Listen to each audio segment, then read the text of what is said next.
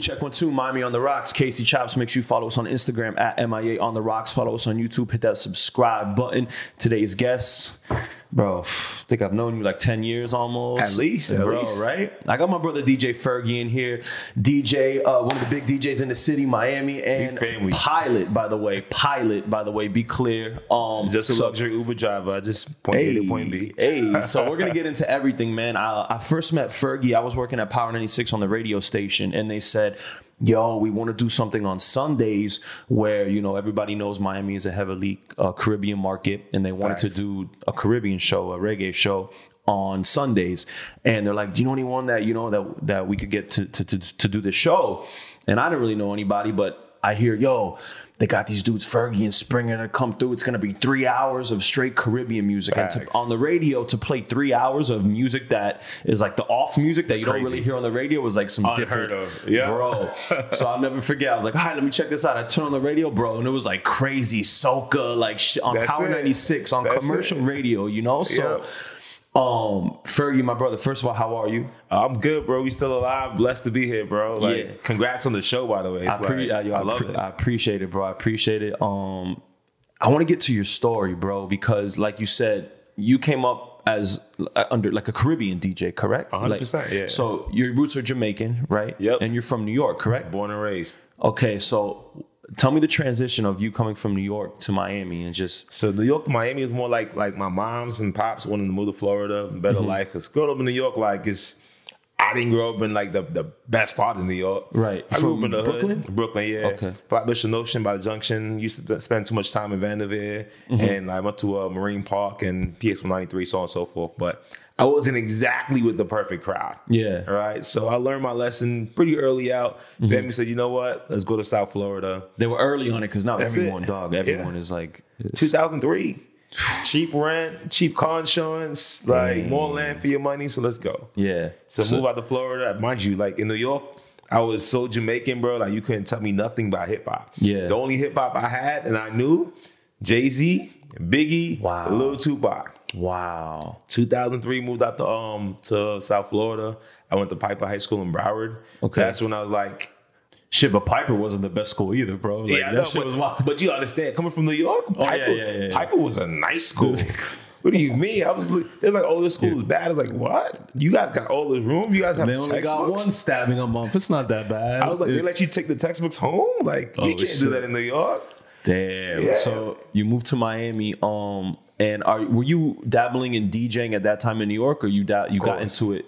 Okay. Yeah, so New York, I started DJing. It was like summer 2000, 2001. I was like around 13, and my pops had a not kid baby shower, but like a kiddie party to do. Right? So he was like, look, and he DJ'd nighttime. Oh, Pops was a DJ. He was in the game. Wow. Like right? He was in the game like every a Caribbean night. DJ? 100% on the radio. Yep. Wow. Pops used to have the city locked in his days. Like on New York radio? In New York, yeah. What was his name? They knew him as Father Fergie. Right. So that's how, like, for me, I was like, yo, I'm not gonna be Fergie Jr., little Fergie, young Fergie. No. I'm the DJ, he's the father. That's it. So DJ Fergie, Father Fergie. Fire. Yeah. So you move over here, and you said you moved over here 2003, right? Yep. And you dabbling into the DJ, like you're in high school at Piper.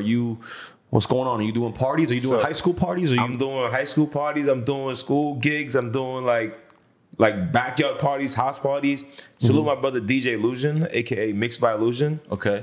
I linked up with him in high school. Like he had vinyl, I had vinyls. He's a DJ, I'm a DJ. Like, yo, let's just collab. And we started doing clubs like Congas, the Spanish nights. Conga, bro, that was the first club I ever went to in my life, dog. I think that was Sunrise. Yeah. That's crazy. Yeah, we was out there in that back room DJing. Salute to LC back in the days.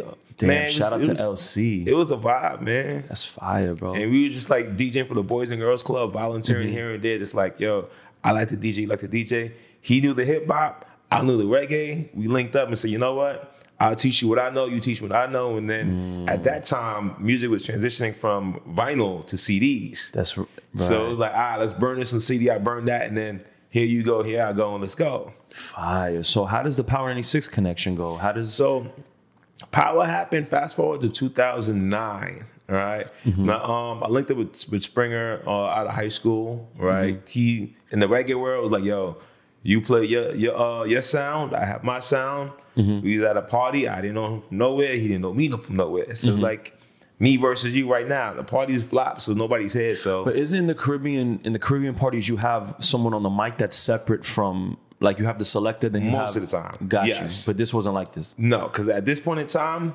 he was down here from New York by himself without his DJ or MC. Got you. And I was here by myself without another MC. So what was your style more in the Caribbean compared to Springer? Like, what was? We were both just independent DJs. Got you. At that time. Got you. But played everything. That's it. Well, got you. I played mainly reggae with a little hip hop because I picked it up from high school. Got you. Right, and he played hip hop and reggae. Like, he was more versatile than I was at the time. Got you. So Power 96 brings on Fergie and Springer to do this as a tandem, to do this reggae show on Sundays. And how does that feel for you, bro? Is that your first time on radio? It was. Well, we were doing Springer and I was doing online radio. Salute to Mix 96. We was doing Mix 96 online radio at the time. So Big Lip had heard the show, and Big Lip was like, yo, I need to find these guys. So he asked around, got our contact, said, hey, I want you guys to meet Tom Calicoche. Salute to Tom. Yeah. A lot of people didn't like him, bro. But looking back, I'm like, yo, he's one of the best PDs. Because me and you, we went through like, what, 3-4 different PDs? I think like Tom was Bill Tanner. Rest in peace, Tanner. Yeah. Jill. P.O. Salute to P.O. and Jill, yeah. Yeah, man. Damn. So you're doing the reggae show on Sundays, and it's picking up traction. A lot of people are talking about it. And are you in the clubs at this time too? Like, what is the first like residency that you can remember that you're like, damn, like this is? So we were doing Madhouse Fridays at that time. Oh, I remember that. Yes. That was in Opium, right? In the Hard Rock, when Opium was in the Hard Rock. Before it became Opium, it was Spirits nightclub. That's right. You did it when it was Spirits? When it was Spirits. And we were jits at that time though, dog, right? We were like 19. Yeah. I was just an employee working. That was it. I made it in the building. We just did our thing in the reggae room, and then occasionally when the hip hop DJ was late, all right, well, we'll fill in the hip hop room and make it work. Yeah. Damn, that era in the Hard Rock was legendary, bro. Yes, I kind of miss it. You've been to like the new, I'm not going to say, but the new clubs and the new scene over there since they rebuilt it? I went during COVID. I saw it. I'm like, it looks gorgeous, but it's not the same chemistry. It's not the same, bro. I DJ'd in one of the clubs in the new Hard Rock, and I was like, it just made me I kind of got depressed because it's nicer, but it feels more Vegas. It doesn't have that feel that passions and spirits. It's not a party. It's more like a vibe, like a manufactured tourist thing. Like because it was crazy because that era in the Hard Rock, it was heavily. It was tourists, but it was like locals, like mixed, it was heavy, like everybody, and it wasn't so much VIP driven. It was more, hey, we're all here, we're gonna party and we're gonna have fun. It wasn't just sell tables. It was just like more GA based, I guess, right? Yep. And they had the tables, the VIP sections, and you had your different booths if you wanted to go like that. But it's the dance floors was made. But then now you reminded me of me and you. We had a nice little era with Dream on Fridays. Yep. And that was a straight up table service vibe right there, bro. It was tables, but then it's like they had a table vibe going on, but the party was surrounded by the tables too. So it's kind of like, you got your table, but you gonna party because everybody else is partying. Yeah, that's crazy, bro. Salute to Andre Ricardo. Oh, shout out to Dre, the Firm, bro. Shout out to Dre. He's in Palm Beach chilling, living the retired life and shit. He don't want to come back in the game. Dre, come on, bro. We waiting. Facts. But so how did you come up your mic game it's hard to find DJs that are equally as good on the turntables and on the mic at the same time.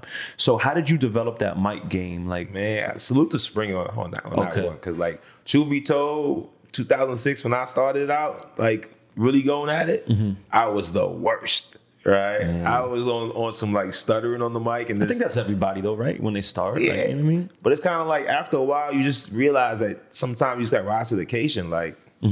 You look at the clock in the back, and then you just talk. But what I find myself doing these days is all right.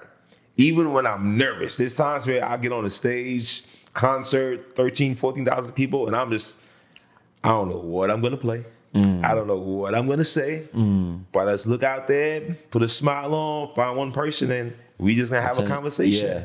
There So it is. like I almost call it like the what do you call it? The slick Rick. He tells a story. So I just try to make sure what I'm saying makes sense with the song that's coming up.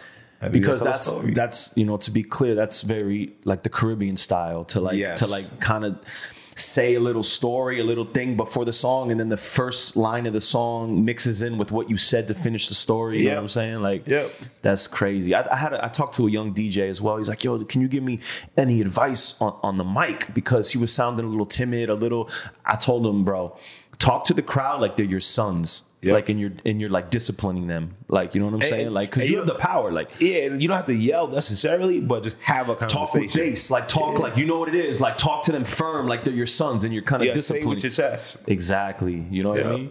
But so fast forward, and what separates Fergie from all these other DJs, besides him like being heavily into the Caribbean scene that can rock those parties as well. Wait, first of all, I want to get into like, have you ever done like Carnival? And been to those type of things? Yeah. What is Fergie, I haven't gone to Carnival yet, man. Like, what is, like, you've DJ'd and people are jumping off like fences doing like splits on people and shit? Man, like, that's just the culture. It's just kind of like the music takes control and you just enjoy the vibe. Like, damn, dog. But Carnival is different, man. Carnival is just like, imagine beachwear attire with feathers and colors. I don't have to imagine. It's on my IG. It's on my feed, Fergie. It's on Instagram, and I see these girls like, damn, like. It's just like, yeah. We gotta remember, Carnival now is like people get together, different bands, different trucks, right? They're drinking, right? A beverage of your choice, right? And after a while in the sun, it soaks in.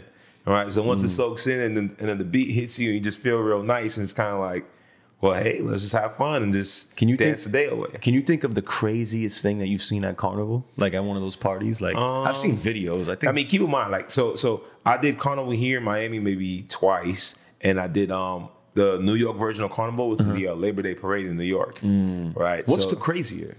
Like, is the real Carnival in Jamaica or like in Trinity, like in like? Real Carnival is in Trinidad. Got you. Trinidad, I said, I love my Trini friends. I love my Trini family, but I can't keep up with Carnival in Trinidad. Really? It's like, just imagine a month of going like partying Carnival for a whole month straight. It's like festivities, all the parties, basically like a month straight, bro.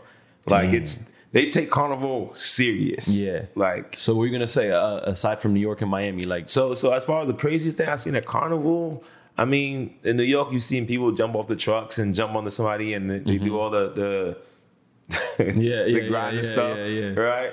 But back in the days, like when I first started going, it was a little wild. I mean, there was fights break out, and then like.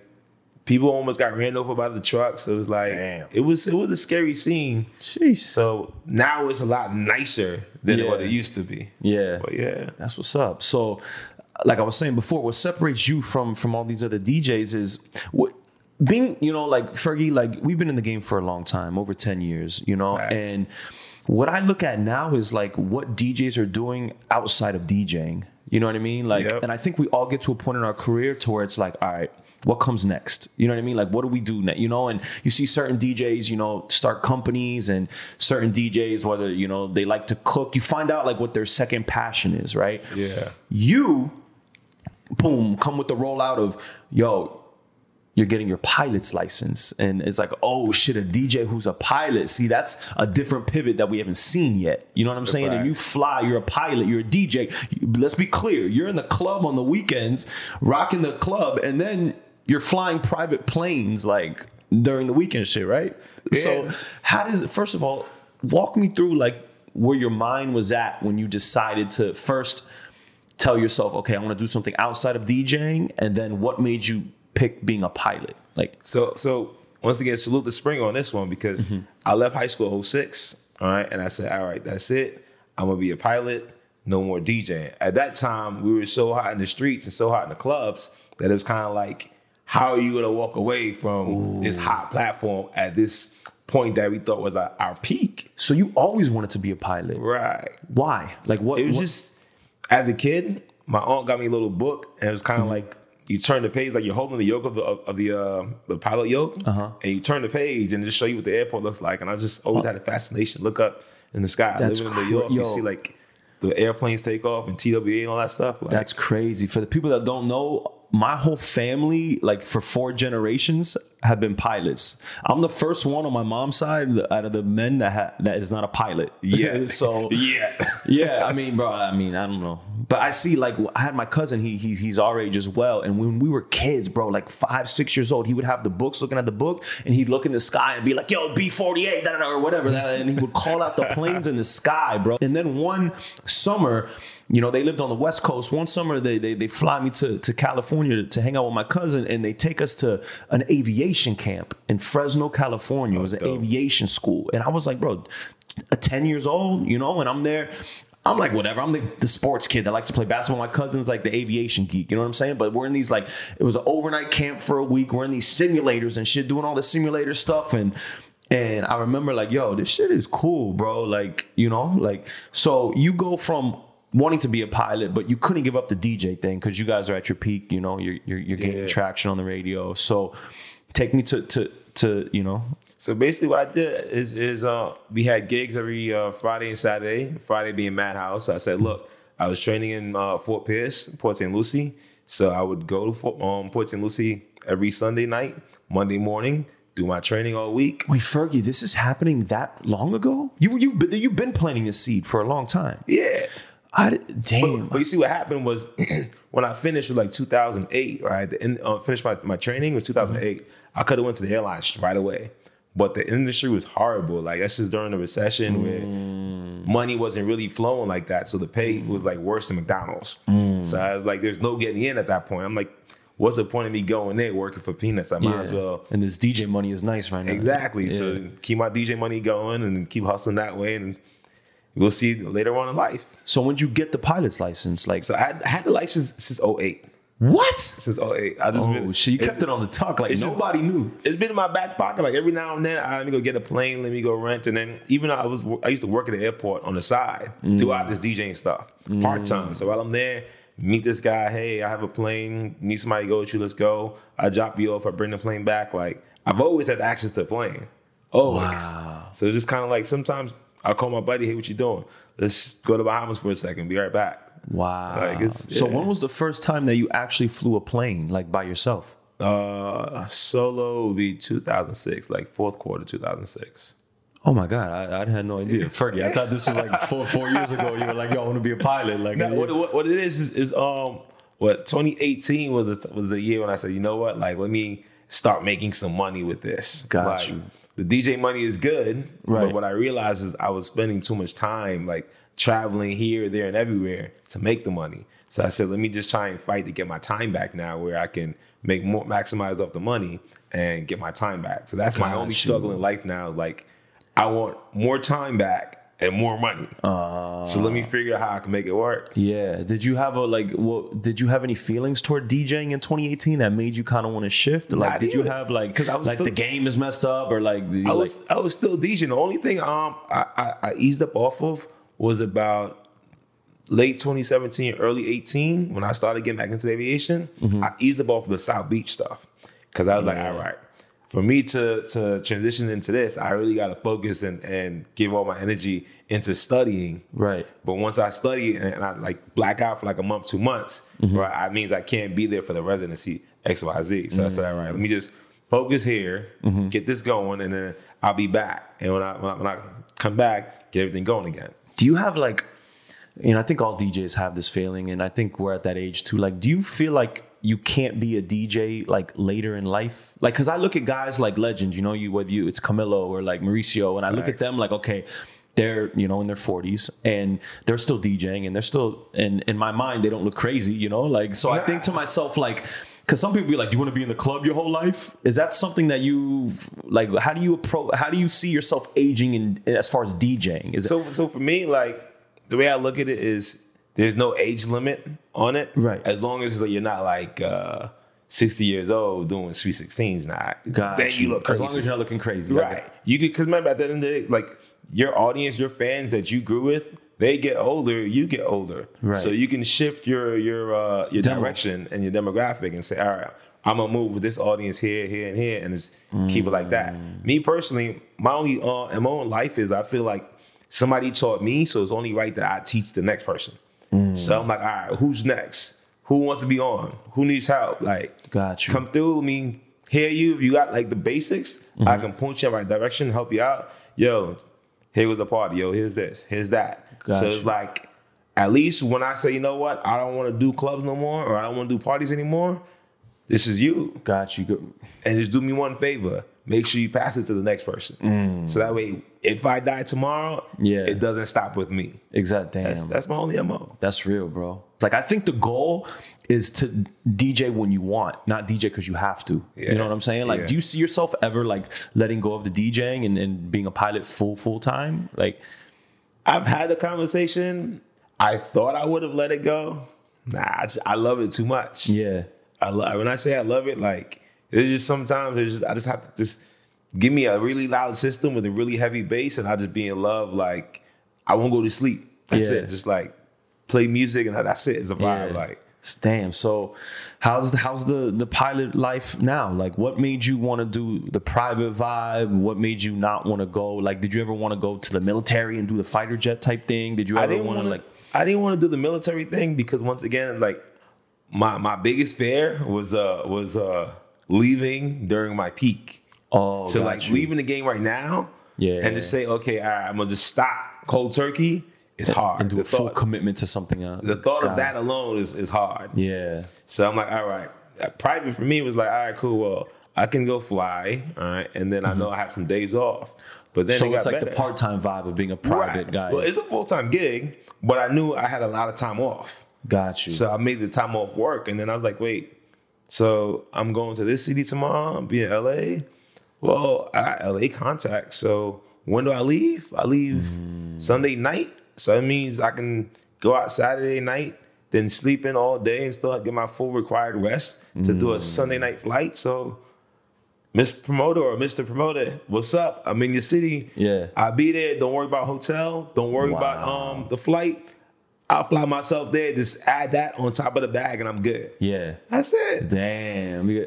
So have you, bro, flying an airplane, dog, have you had any like scary moments? Like, have you any like, you know what I mean? Like I get scared. I'm not gonna lie. Like, I think I still have trouble flying sometimes, like, because I'm a control freak. So to even like, I don't even like letting people drive. I like to drive. You know what I'm saying? Because I know I'm in control. If so, you know what I mean? Like, so to know that like your life is in the hands of someone like that's, 50 feet in front of you and they have a door and you can't even see what they're doing and you're just chilling. Like, you know what I mean? Like, that shit bugs me out sometimes, like, are there ever times where there's actually like the pilot like panicking, or not maybe panicking, but like, like flustered? Like, I mean, I've seen it a few times with like, even when I was in training at one point, like when I was doing training, I went to rent a plane so I can fly by myself. Before they let you fly by yourself, you have to fly with an instructor.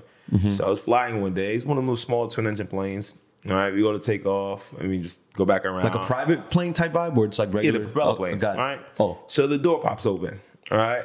During the flight? Yeah. So we're not that high. You know what I mean? Like 3,000 feet off the ground. All right. So what is that? That's like jumping out of an airplane when you're skydiving, kind of, right? That's even lower than that. Oh, okay. It's really not that high above the buildings. So I'm like, oh man, the door popped open. In my head, I'm thinking, man, I have my favorite hat in the back seat. My hat's gonna fly out the door. That's it. I look down a little bit, I'm like, man, there's no way I'm gonna find my hat down there while I'm flying. I'm just thinking about that, but I'm still flying. Solo in the plane? Nah. Oh, okay. So I'm with an instructor now, and the instructor guy, he freaks out. He reaches over and tries to grab the door and close it. I'm like, dude, it's just the door. I'm not gonna fall out. You're not gonna fall out. We're gonna go land and then close the door. So it's like little things like that is in my mind. I've been trained to not panic when things hit the fan.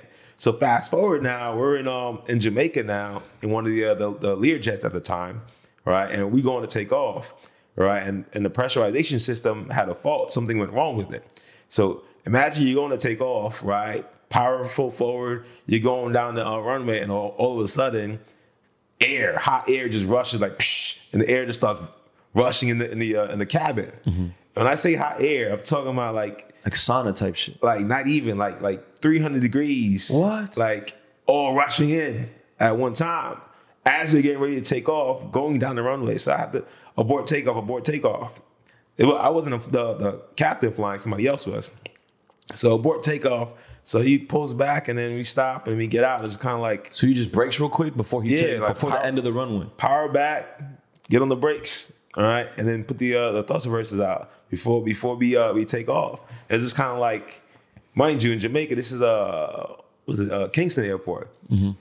There's rocks and then there's water.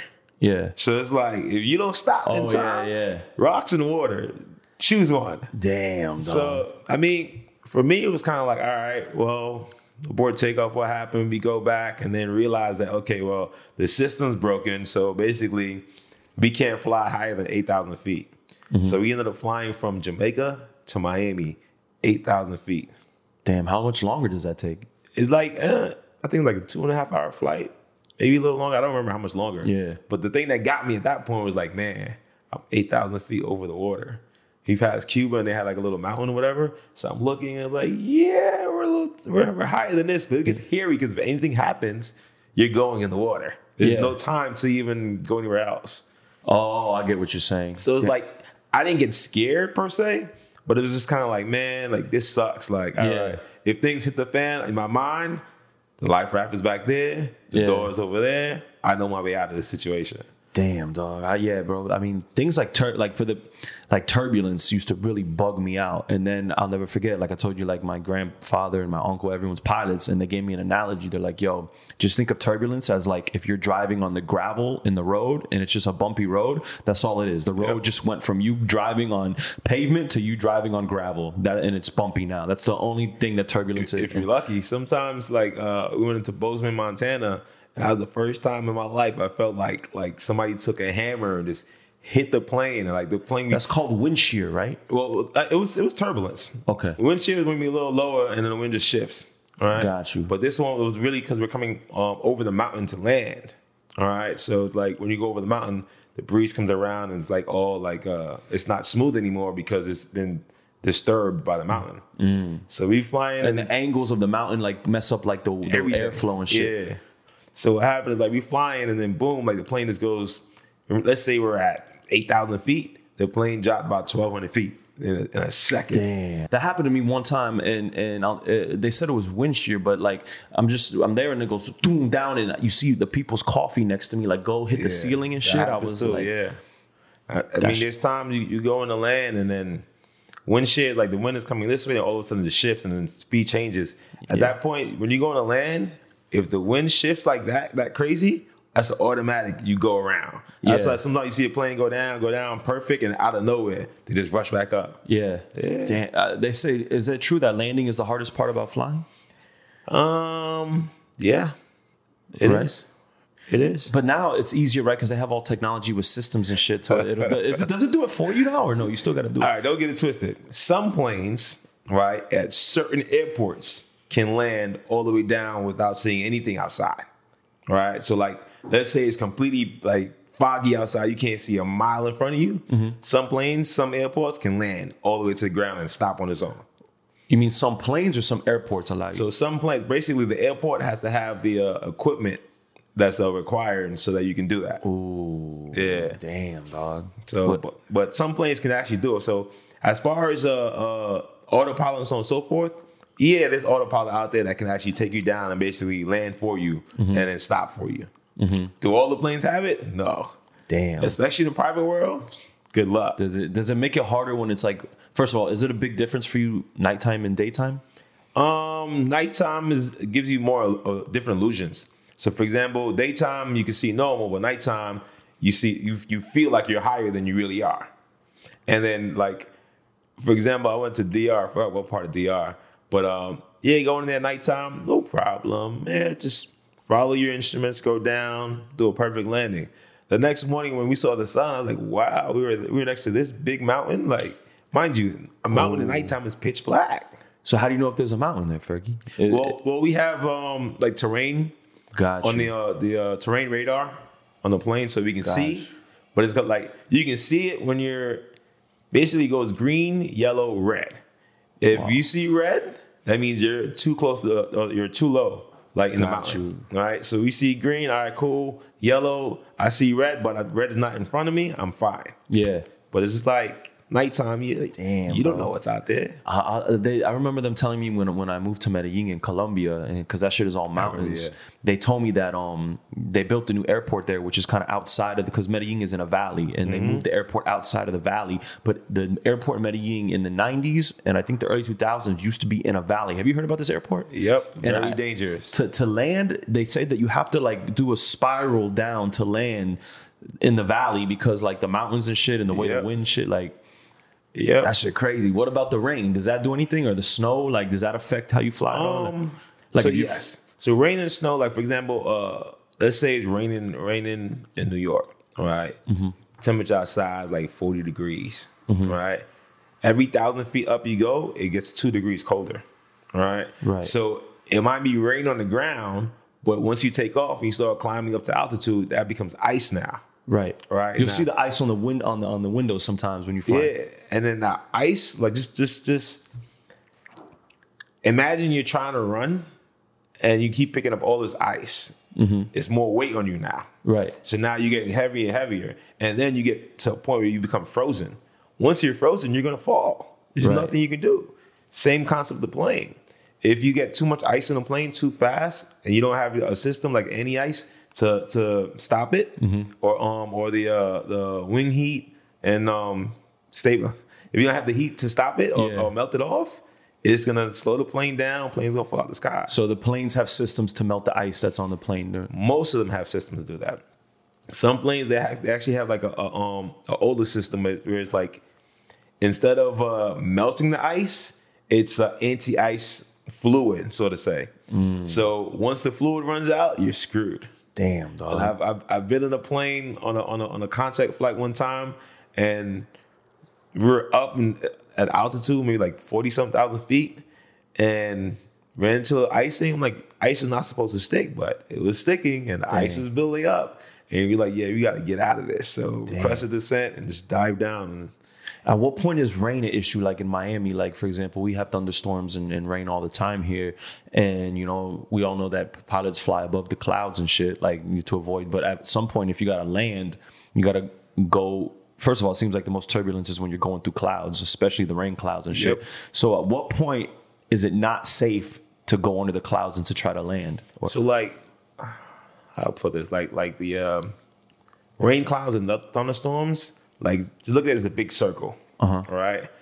At some point in the storm is gonna go up and build, and that's when you go and you fly through that and you get thrown up, right? And at another point is gonna come down, all right? So now the problem is you don't know when it's going up. What part of the cycle you're in? Right. So let's say you're flying through it, you're at 1,000 feet above the ground, and you just happen to be in a cycle where it goes down. If that pushes you down, it can push you down 2,000-3,000 feet in a second. It's gonna slam you to the ground, and then you have no control because there's nothing you can do. Right. So that's why instead of flying through it when they know it's very strong, like a red cell, we call it moderate or severe to moderate, you don't fly through that. You stay 20 miles away from that. Gotcha. So once you fly through that, then it's a wrap. So instead of landing in that, that's why planes circle around the airport and to wait for the cell to go down to a move. less. Because it's gonna move. It's just a matter of time before it moves. Got you. Damn, that's crazy. Yeah, I remember landing in a thunderstorm one time too, and that shit was scary because that turbulence was wild, and it takes like a special type of pilot with skill to do that type of shit, to like land. And truth be told, we're all trained to just based on your experience. You just have to know how to.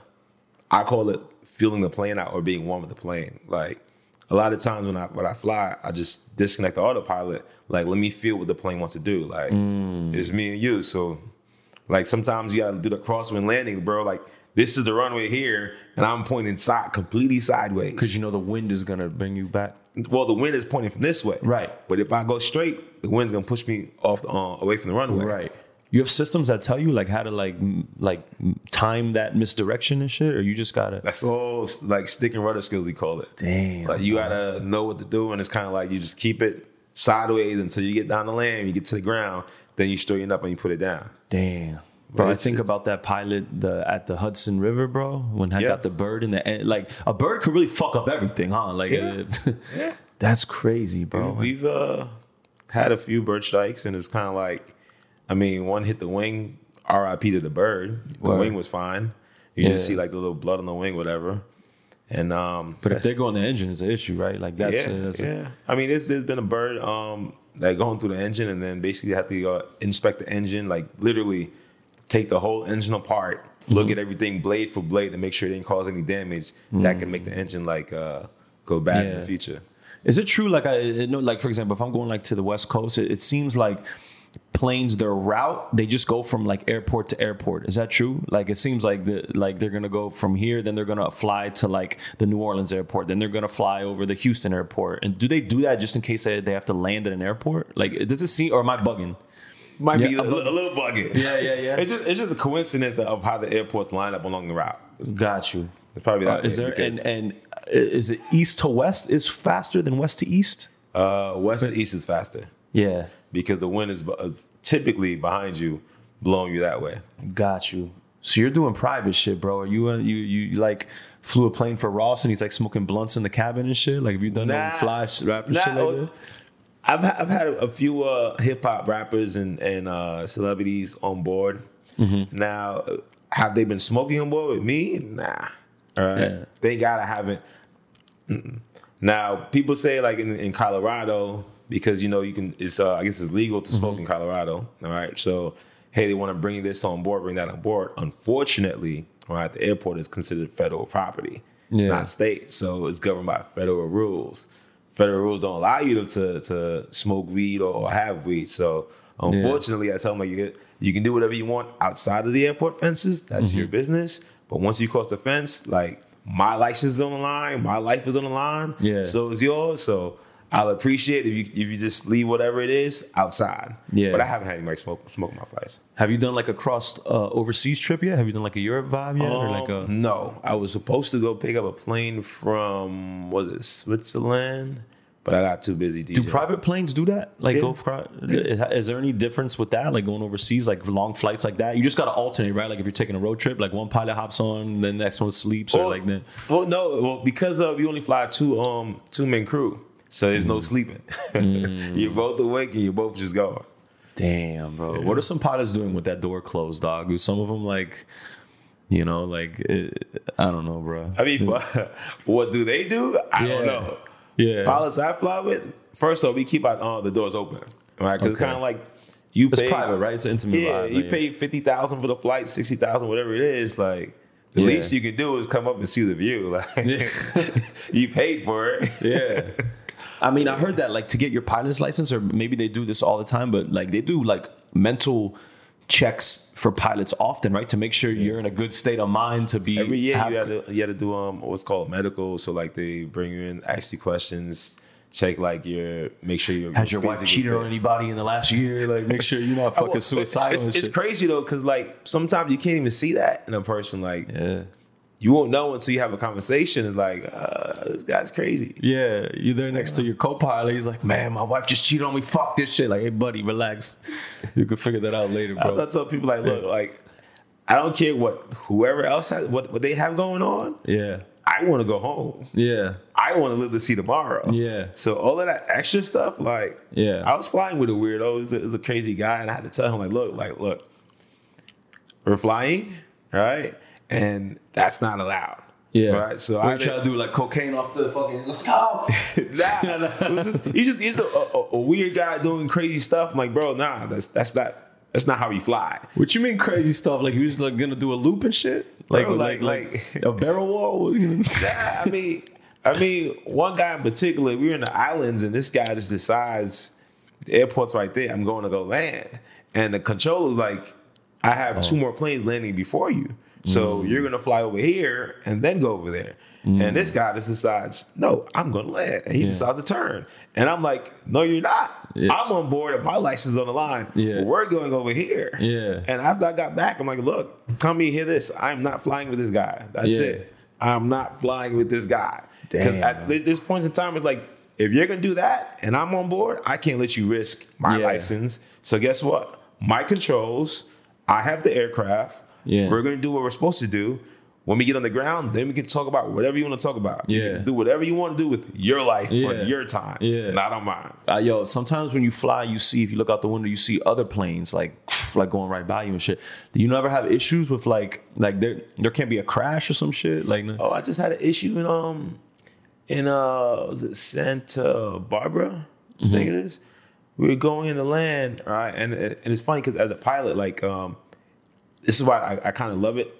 I kind of got it from DJing as well. Is you got to have situational awareness. That's what we call it in aviation. But in DJing, you gotta like know the room, feel the whole room out. Be able to call audibles and change the plan. Right, like you can see, they vibing, but they not vibing. So situation awareness, the pilot thing. We go on the land, and I'm it's a new captain. He's new to the plane, so I'm kind of like coaching him. Not exactly the sharpest, right? So we going to go land, and we at 2,000 feet, and I hear the air traffic controller. She's trying to get in contact with this other plane that's supposed to be going around, right, and going behind us to land behind us. She can't get in contact with him. So he's coming, right, and then he starts to turn, right, and I'm looking on my radar. I'm like, wait, all right, this guy is 600 feet below us, all right? We're at 2,000 feet. Once we get to a certain point, we start descending down. We can't see anything out the window, right? Because we're like, there's like smoke going on, so we can't see anything. So I'm looking at this guy. He's climbing now. I'm like, all right. So now he's at 400 feet, and then he starts turning towards us, and then she still can't get in contact with him, right? And then the pilot I'm flying with, like once again, he's new. He starts to descend. I'm like, no, my controls, disconnect the autopilot. We're going up. Hey, ATC's so-and-so November XYZ, we're going around. And we get out of there. And this guy's still turning, he's still climbing. So anyhow, we didn't climb at that second and move out of the way. He's not talking to her. She can't hear nothing. Yo, how are you a pilot and you can't get in touch with the air traffic control, bro? What is this? Like, you can't miss that phone call, pop. Like, put it like this. Imagine you're on a walkie-talkie, all right? And we all talking on channel A, and he's on channel B. Ooh, he should be on A, but he's on channel B. Yeah. So, but the good thing is, like, by that time, the system on the plane, the TCAS, Traffic Collision Awareness System, says basically like pull up. So it alerted us there's a possible collision and we gotta take action. Got you. They got the sky set up like roads, right? To where it's like going a certain direction, you got to be at a certain altitude, then going the direct, right? Like that's how that works. Yep. 100%. And is it true, like sometimes you see planes like, you know, moving to downtown, the planes are constantly flying. Is it true like sometimes planes land going from one direction and sometimes they land and take off? Does it change, or is it always take off from one direction or land in one direction? So it changes. The easiest way to tell which way the plane's going to land from, if you ever see a flag flying in the sky, you see the wind changes.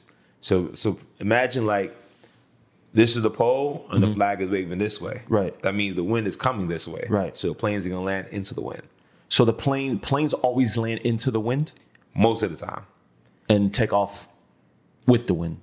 Right. So you take off into the wind and you land into the wind.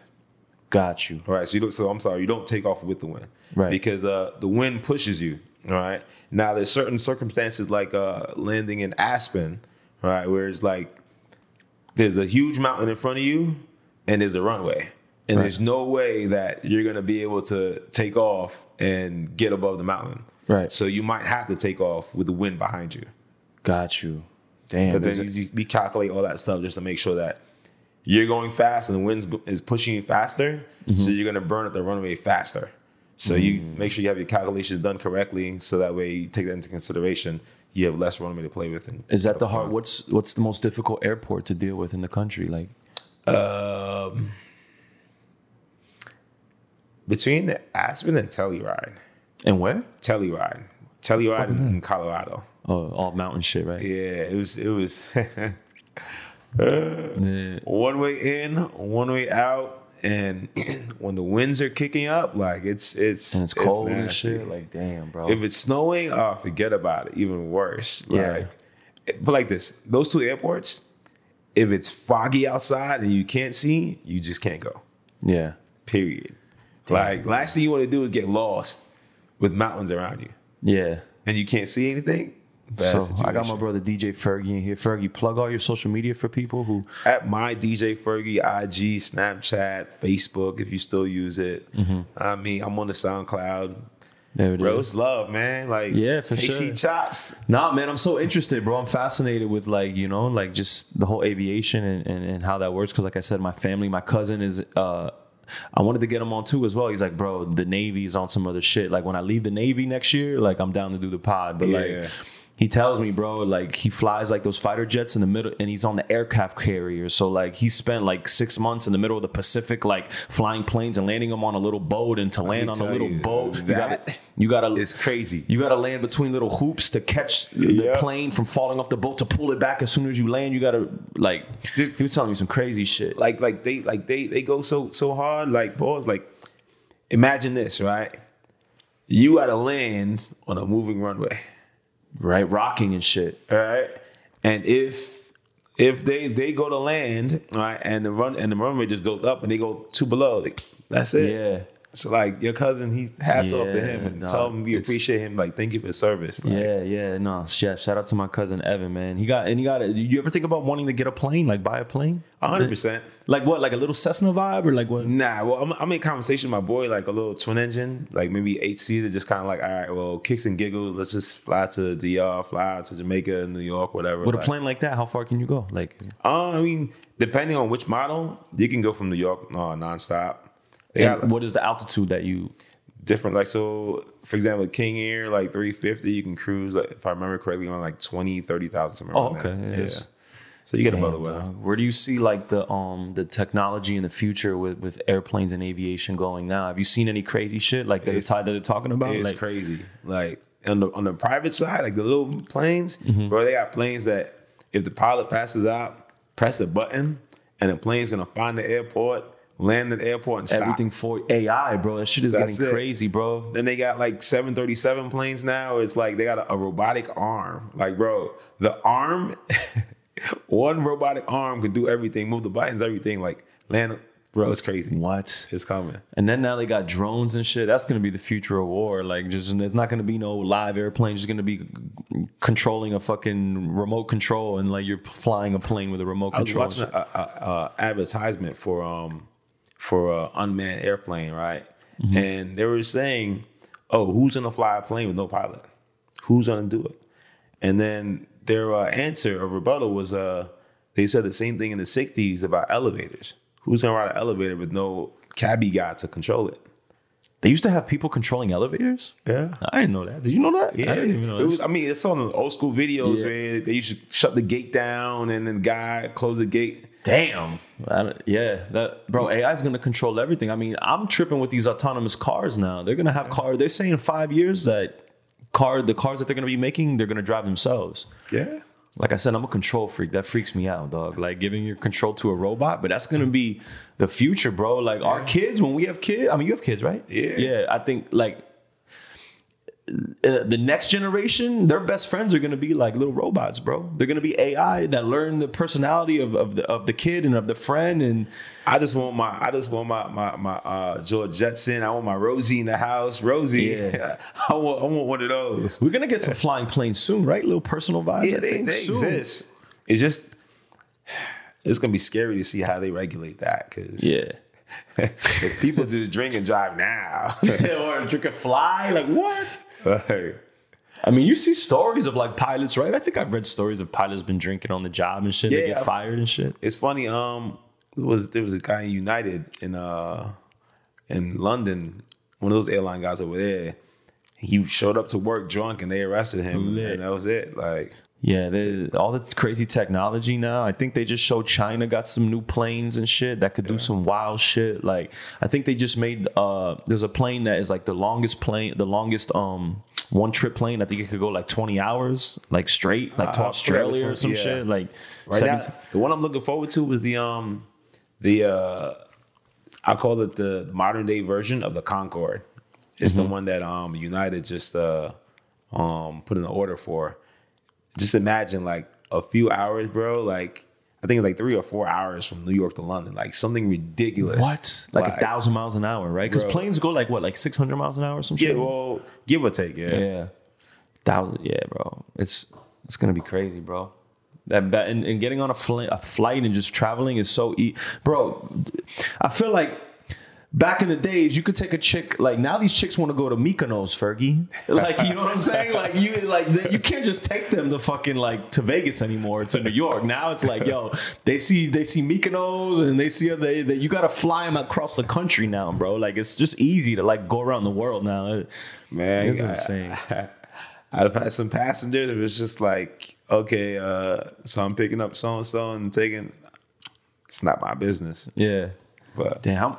They get flued out. These girls taking pictures in the private jets now. I heard there's a private jet that doesn't even it stays on the ground and you could just pay to take pictures with it and shit. Yeah, I'm sure you can do it. Yeah, chicks are crazy, bro. You guys are nuts. We had one girl, man. She bought a whole photo shoot, the tripod, cameras, everything to do her own pictures while she was flying. I was like, whatever floats your boat. I'm gonna let you know, the first time I fly private, y'all, I promise you it won't be on Instagram. I'm not gonna take a picture of the Mercedes that drives me up to the plane and then the red carpet is there, then I walk up the flight. I'm not about to make a TikTok and do that shit. Shout out to everyone who flies private and doesn't put it on Instagram, yo. It's just a means of transportation. Yeah, but it's luxury. It's just I don't know. People, I don't know. I just call it an Uber, bro. It's an Uber Lux if you want to look at it like that. Uber Lux. There it is, my brother DJ Fergie. I appreciate you, bro. And we're gonna keep rocking these clubs. Yo, plug your Friday party, bro. You've been doing that for a minute. Yeah, so every Friday we do Forbidden Fridays at Premier Lounge. Shout out to the Link Up family, T, Lauren, Smalls, OG, Butterfugo, the whole family. Shout out my brother Slim City, you know what I mean? Slim City every week. Reese, DJ Dion, family, we working, bro. We working. There it is. My brother, I appreciate you, dog. Love, DJ Fergie, bow. Keep grinding.